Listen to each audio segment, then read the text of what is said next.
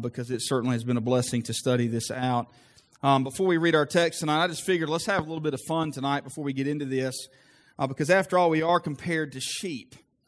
And so, y'all know I like corny jokes, okay? So just indulge me for a minute. What do you call a sheep on steroids? Anybody? A woolly mammoth.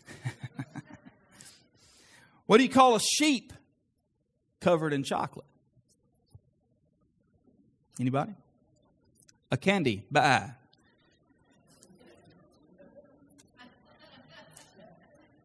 There they come. There they come.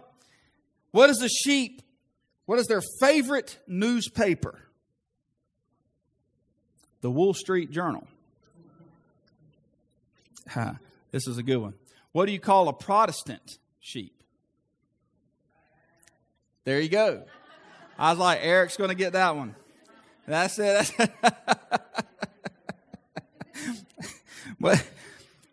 This is another one. Look, guys, y'all ought to see me in my office just looking these things up and then just laughing to myself.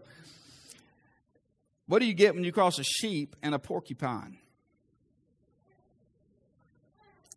An animal that can knit its own sweaters. Oh, and then this is great. What do you call a sheep with no legs? A cloud. All right, let's get serious. Let's pray tonight. We're going to read the text. We're in verse 3 tonight, but let's pray and let's ask God's blessing. Lord, I love you. God, I thank you for the opportunity to be in your word tonight. And Lord, thank you for the work you're doing in my heart through Psalms 23. God, what an encouragement it has been. And God, I just pray tonight in some way, God, you would use me to be an encouragement to someone here. Lord, you know our hearts. You know the things that we've carried in with us tonight. And God, we know that you can alleviate those things and you carry them with us. You are for us, and we thank you so much for that. God, please bless your word in these few moments we have. In Jesus' name, amen. Amen. Let's read Psalms 23 together tonight. The Lord is my shepherd. I shall not want. He makes me lie down in green pastures. He leads me beside quiet waters. He restores my soul. He guides me in paths of righteousness for His name's sake. Even though I walk through the valley of the shadow of death, I will fear no evil, for you are with me. Your rod and your staff, they comfort me. You prepare a table before me in the presence of my enemies. You have anointed my head with oil, my cup overflows. Surely goodness and loving kindness will follow me all the days of my life, and I will dwell in the house of the Lord forever. God's people said, amen. The title of the series we've been going through is Fearless, because much of our lives is consumed by fear and anxiety and worry, all of the things that come with fear. In fact, most of what we have anxiety over or worry about never come to pass. Now, they've done all kinds of research on the things that we struggle with and the things we worry about, and often we worry about things that simply never take place. They never happen. We've been learning in this series that we can fear less because of the relationship we have with the shepherd. How many tonight are thankful to have a relationship with the shepherd? We can fear less because of the rest that the shepherd provides when we're stressed. He makes us to lie down in green pastures. And then tonight, we're going to see that we can fear less because of the restoration that the shepherd gives to the sheep. The focus of tonight's verse is restoration. I had to put a title on it. You see it on the screen there. Restoration for the rebellious. Restoration for the rebellious. When you hear the word restoration, what is some thoughts maybe that come to your mind? I'll share with you some of mine. As I was reading this week, when I think of restoration, my mind goes to an old beat-up house or an old beat-up vehicle that needs to be restored. You see, that's the idea. Fixing up an old house, fixing up an old car. That's the idea of this word restores in our text. In the Hebrew, it means to make new again or to return to a former condition. See, the world feels sure that freedom comes from being our own master, being our own Lord. But the Christian knows the greatest comfort in life and in death is to know that you are not your own. Isn't that true? To know that we are not our own, but belong body and soul to our faithful Savior, Jesus Christ. We've seen that we can fear less because of our relationship, our rest, but tonight our restoration that the shepherd provides for us when we seem to wander away. David says, the Lord is my shepherd, He restores my soul. I'm thankful the shepherd restores the rebellious. Here's the reality. For every person, 100% of us in this room, at some point in my life and yours, we're going to need each verse of this psalm. That's why it's important for us to keep this close. Because you are going to need this in your life. I'm going to need it in mine. Because this psalm deals with all of life, not just our time at death, but every day of our lives. And so we need to catch this powerful phrase that David gives us here and what he is saying. Right here in this one little phrase is so awesome and life-changing, humbling, and uplifting. Notice it again. It says, He restores, for at the beginning of verse 3, He restores my soul. So let's stop and ask ourselves a question. What tense is David using here? Well, he's using the present tense. He restores my soul. David is saying that God has restored me many times in the past, and He will restore me many times in the future. Therefore, he uses the present tense and says, He restores my soul. And why is this so important? You know, why do we need this message tonight? If the shepherd leads the sheep, and we got the perfect shepherd, amen, we have the perfect leader, perfect shepherd, then that should be, that should be all that we need. Why would we ever need restoring? Because even though the shepherd leads us, even though we have the great shepherd, the perfect shepherd leading us, isn't it often true that often we go astray? We often go astray. See, sheep are prone to being distracted and wandering off. And sheep, when they lose their way, listen to me, they don't know how to find their way back. They don't know how to find their way back. God led His people into the wilderness. Didn't God do all He can for His people, the Israelites, when He led them out of Egyptian bondage, to make Himself visible, to show them that He was with them, that He was going to meet their needs, that He was going to be with them through thick or thin? All they had to do was follow Him. But we all know the story. They grumbled and complained. In their heart, they wanted to go back into bondage rather than follow the Good Shepherd. When they were about to enter the promised land, their faith faltered. Here's the problem. The Lord leads His people. But it's true of yourself and me that we don't often find it easy to follow. Because us, like the Israelites, we often want to go back into bondage rather than experience the freedom of following the shepherd. See, we know the contradiction in our own lives. We love the Lord, but our heart wanders. Our obedience wavers. Our faith is often weak. And if our final salvation, now think about this, if it depended upon our consistency of our following the shepherd, we would never safely arrive home. So I thank God for the wonderful truth that we're looking at tonight, that He restores my soul. Now notice, He restores my soul. Let's look at 3 encouraging facts tonight. The first one is this: the shepherd rescues us when we wander. The shepherd rescues us when we wander. What's the phrase again? Verse 3, the beginning of the phrase. Say it out loud with me. He restores my soul. We've been learning that God uses the image of sheep to describe His own people. And isn't it true, the more we see this, the more we realize why we are described as sheep. Because we often wander from the shepherd. Isaiah 53:6 says this: all we like sheep have gone astray. We have turned every one to his own way, and the Lord has laid on Him the iniquity of us all. In Luke chapter number 15, Jesus tells the story about the good shepherd going after the sheep that was lost. You see, this is a story that tells us what a shepherd does for his own sheep.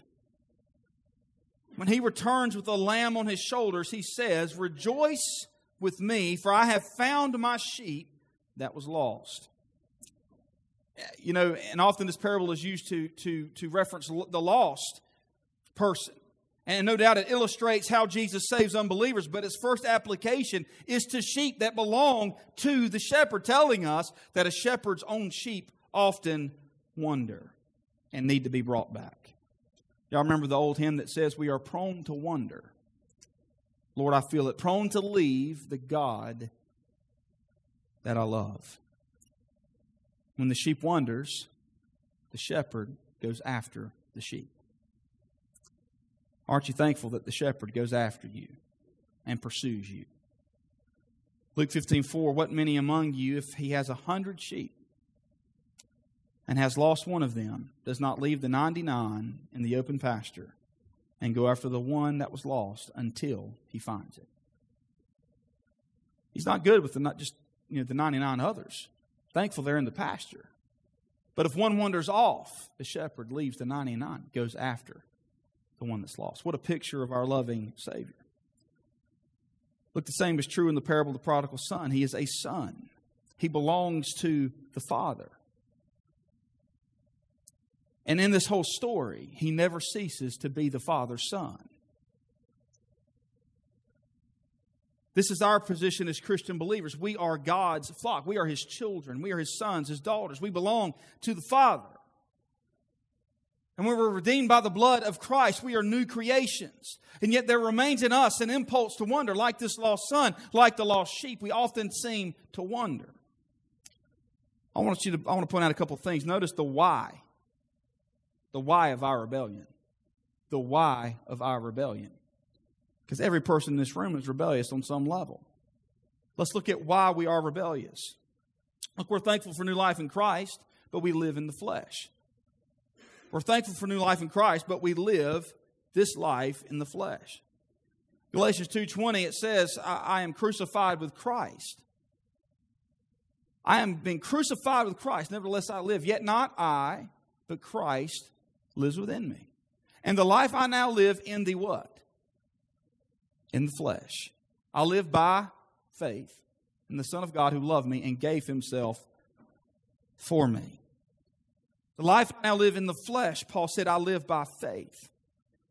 So in that one verse, we notice the twin realities of Christian experience. We live by faith in the Son of God, but we live this life of faith in the flesh. God's saving work in us has begun, but it's not yet complete. We are not yet what we will be. Only when Christ returns and takes us home to glory will we fully be like Him. This is why Paul speaks to Christians and says, us who are being saved, 1 Corinthians 1:18 says, present tense. See, the process is ongoing. And until the day we arrive safely home, we have this tendency within us to wander, to be rebellious against what God desires for our life.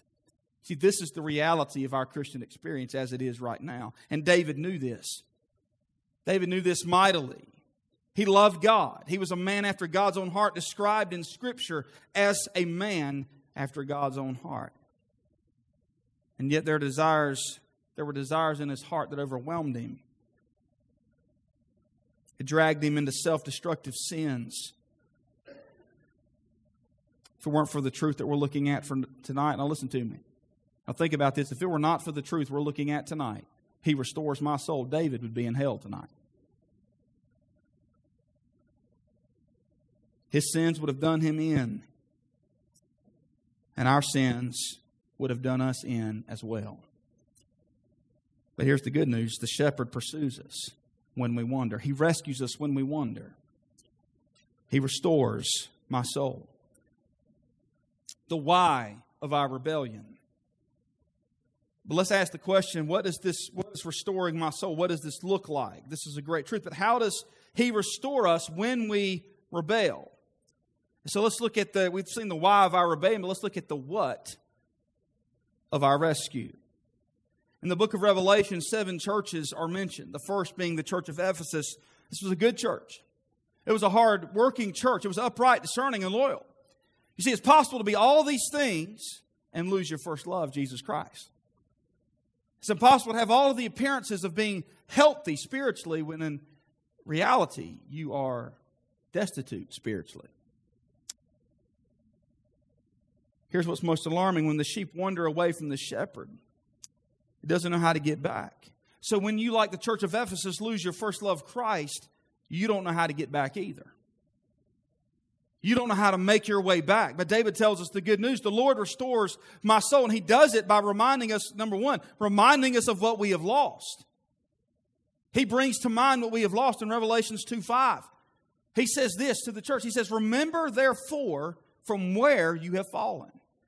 Remember from where you have fallen. Restoration, listen to this. Restoration begins where defensiveness ends. We all have a tendency when we're rebellious to be defensive and to try to justify what we are doing. In restoration spiritually in our life, it happens. It begins to happen when our defensiveness ends. With an honest recognition of what has been lost, restoration begins to take place in our life.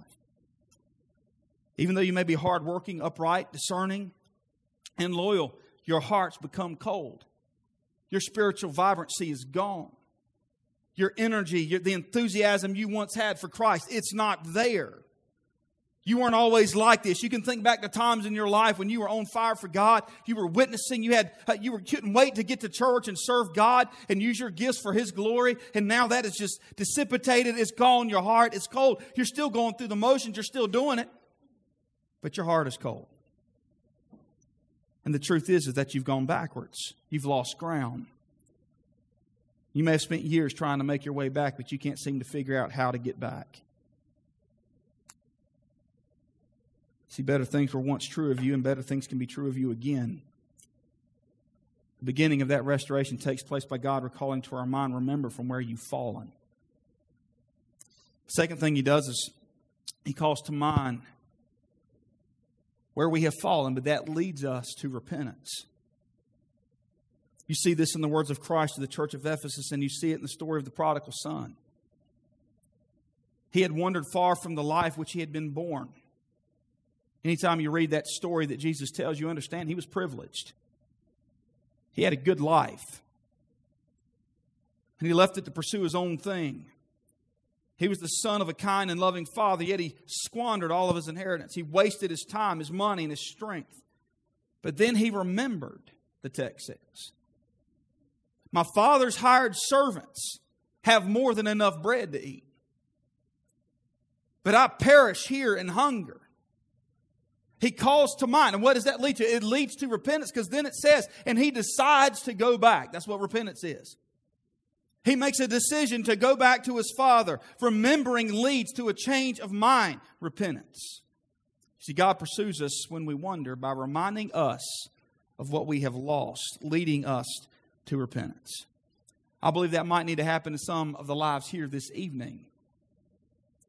In some of the lives in our church, you need to recall to your mind. God needs to bring to mind. He's trying to bring to mind what you have given up, where you have fallen from. And He decides, and He desires to restore you to that position. He restores my soul.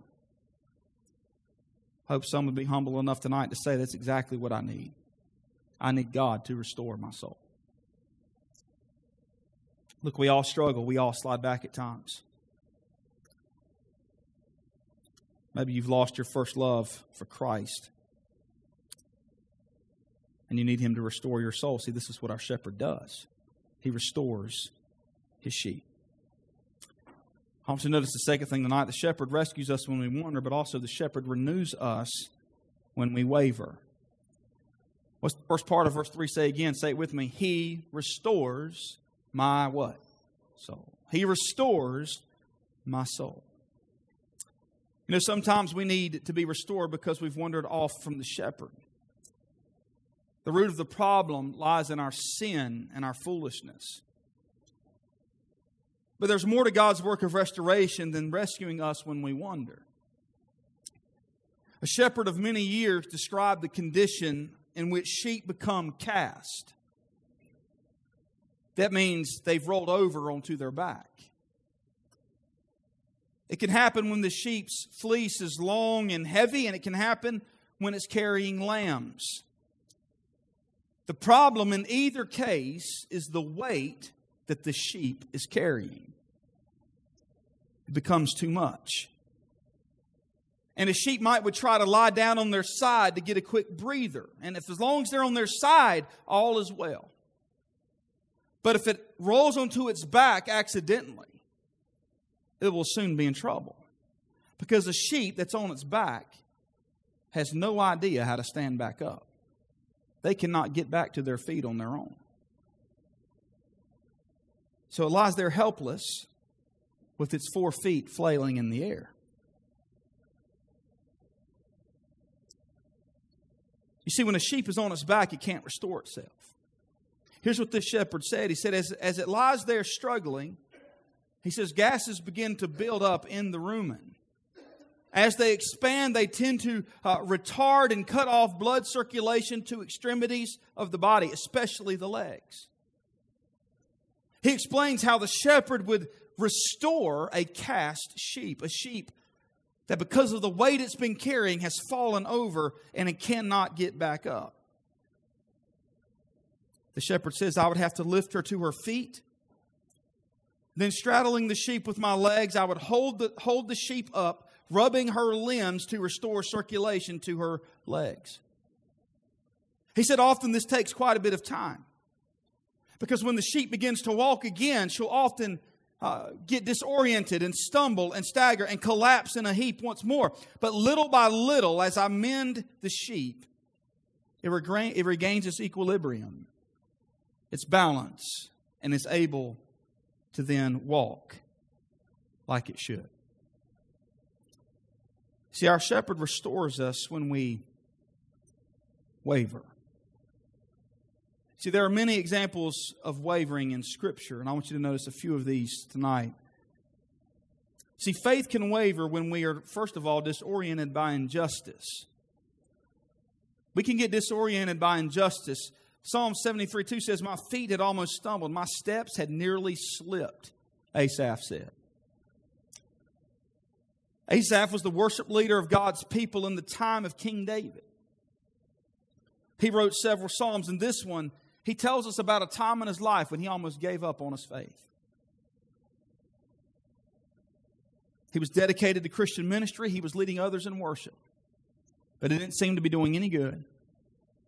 Evil and wicked people were prospering. And he didn't quite understand all that was going on. Because God was allowing the prosperity. So this injustice got to him. His faith began to waver. He became disoriented by injustice. This caused him in his life, in this moment of his life spiritually, to fall over. And he couldn't seem to get back up. There's more to that story. You'll hear it Sunday because I'm preaching from Psalm 73. So you'll hear how the shepherd come alongside of him and rubbed his legs, restoring circulation, allowed him to get back up and walk again. Disoriented by injustice. The second thing, faith can also waver when we're drained by conflict. 1 Corinthians 19:10 says, I, even only I, am left. I, even only I, am left. Do y'all remember who said those words? Anybody? Write this down. Elijah is who said those words. Elijah spoke these words after he engaged in a great struggle and it exhausted his strength. At one point in Elijah's life, it seemed like the whole world was against him. The king, the queen, the prophets, the Baal, and even God's people who had given themselves to idols. Y'all remember, Elijah's the one who called down fire from heaven. It seems like you'd be on some kind of spiritual high after this. But not Elijah. He said, oh, I, even only I, am left. You see, standing for the truth. Now listen to me. How many believe tonight it's unpopular to stand on the truth of the Word of God? It's becoming increasingly unpopular to believe this from cover to cover and to adhere to what it says. And standing for the truth will wear on you. It will exhaust you. It exhausted Elijah in his day. God had stood with him when fire fell from heaven on Mount Carmel. Everyone knew that the Lord is God. But the conflict exhausted Elijah. And after that remarkable instance, we find Elijah alone in the desert under a broom tree. Here's a godly man quite convinced that his life has no useful purpose. He feels sure that the cause of truth is lost. He says, only I am left. His faith began to waver because of he was drained by conflict. Look, faith can also waver. The third thing is this. Faith can also waver when we are disappointed by outcomes. In Galatians 6:9, it says, let us not grow weary in well-doing. Don't grow weary when you're doing what's right, when you're doing good. This was the story of the believers in Galatia. Why would Paul encourage them in this way? They'd been working hard, and they were disappointed with the outcome. They had given themselves to ministry, but they had not seen the fruit that they had hoped for. And so disappointment drained their energy. They grew weary, and faith began to waver. These are just a few examples among many that we have in Scripture about faith wavering, and all we read about were restored because the shepherd restores our soul. Look, the shepherd renews us when we waver. There's often weights we carry in our life that are very difficult for us to carry. And sometimes they cause us to stumble and fall. Sometimes they're so heavy we can't seem to make it back to our feet. But the Good Shepherd comes alongside of us. He lifts us up. He helps restore circulation. He helps us regain our equilibrium so we can now walk again and live for Him. I want you to notice number 3 tonight, and lastly, the shepherd restores us to Himself. The shepherd restores us to Himself. It's important to realize in our phrase we're looking at tonight, it is only the shepherd who restores wandering and wavering sheep and brings them home. We looked at 3 examples of wavering faith, and in each of them God used a different, now this is neat to me, but in each of them God used a different means to restore them.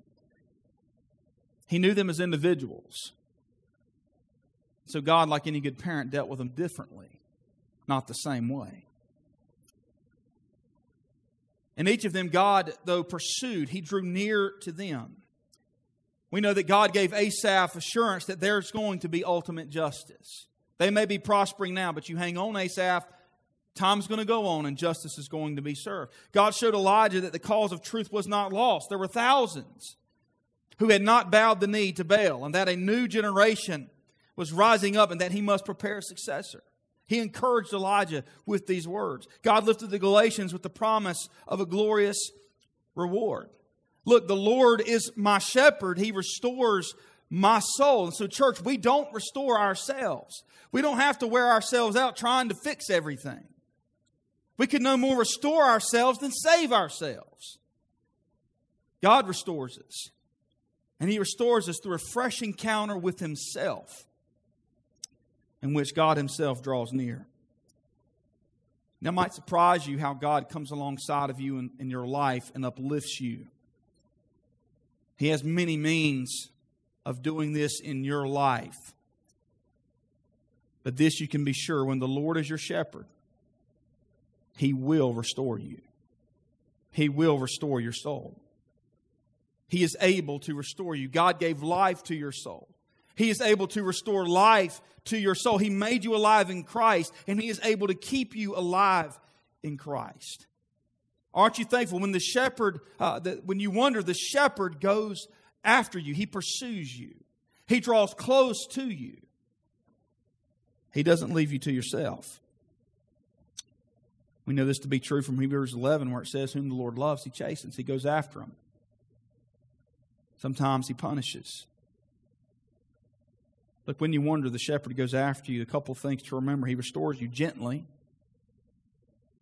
David said this. He said, your gentleness made me great, in Psalms 18:35. Now, when I read that, my mind just went to the shepherd rubbing the legs of the cast sheep. The gentleness of the shepherd. There's patience, tenderness, perseverance. Look, God loves us. God loves us. May God help us to never forget the love He has for us. He restores you gently, but He also restores you gladly. Because the shepherd himself goes after the sheep that's wandered away, puts it on his shoulders, and then brings it home rejoicing. Luke 15:5 says in the story Jesus told of the lost sheep. See, God finds great joy in restoring His sheep that has wandered and wavered. Now, I want you to think about this with me as we finish up. Right, we're done. We're finished right here. How is it that after all these years in your life, you are still a Christian today? With all of the injustice that's around you, with all of the conflict you have endured, with all of the sickness, pain, disappointments, delays, defeats that you have encountered, with all of the tragedies, all of the suffering, all of the demands that are placed upon you, after all of that, you're still a believer today. Why?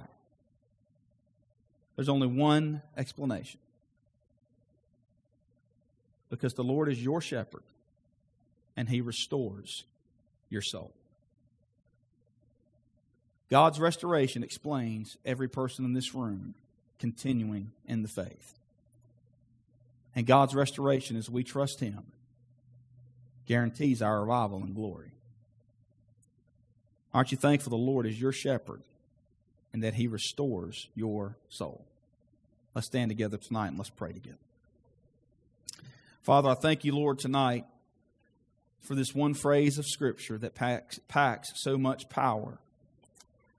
God, thank You for rescuing us when we wander, for renewing us when we waver. And God, thank You for restoring us to Yourself.